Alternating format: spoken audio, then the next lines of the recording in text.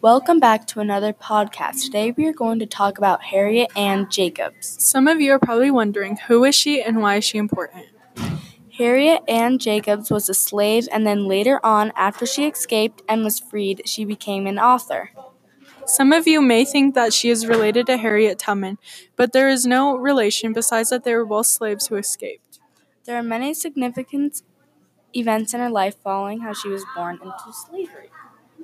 As said before, she was born into slavery in Edenton, North Carolina. But still, she was taught to read at a young age. She was an orphan child, and she formed a bond with her maternal grandmother, a former slave. She was also sexually assaulted by her master, and he threatened to sell her kids.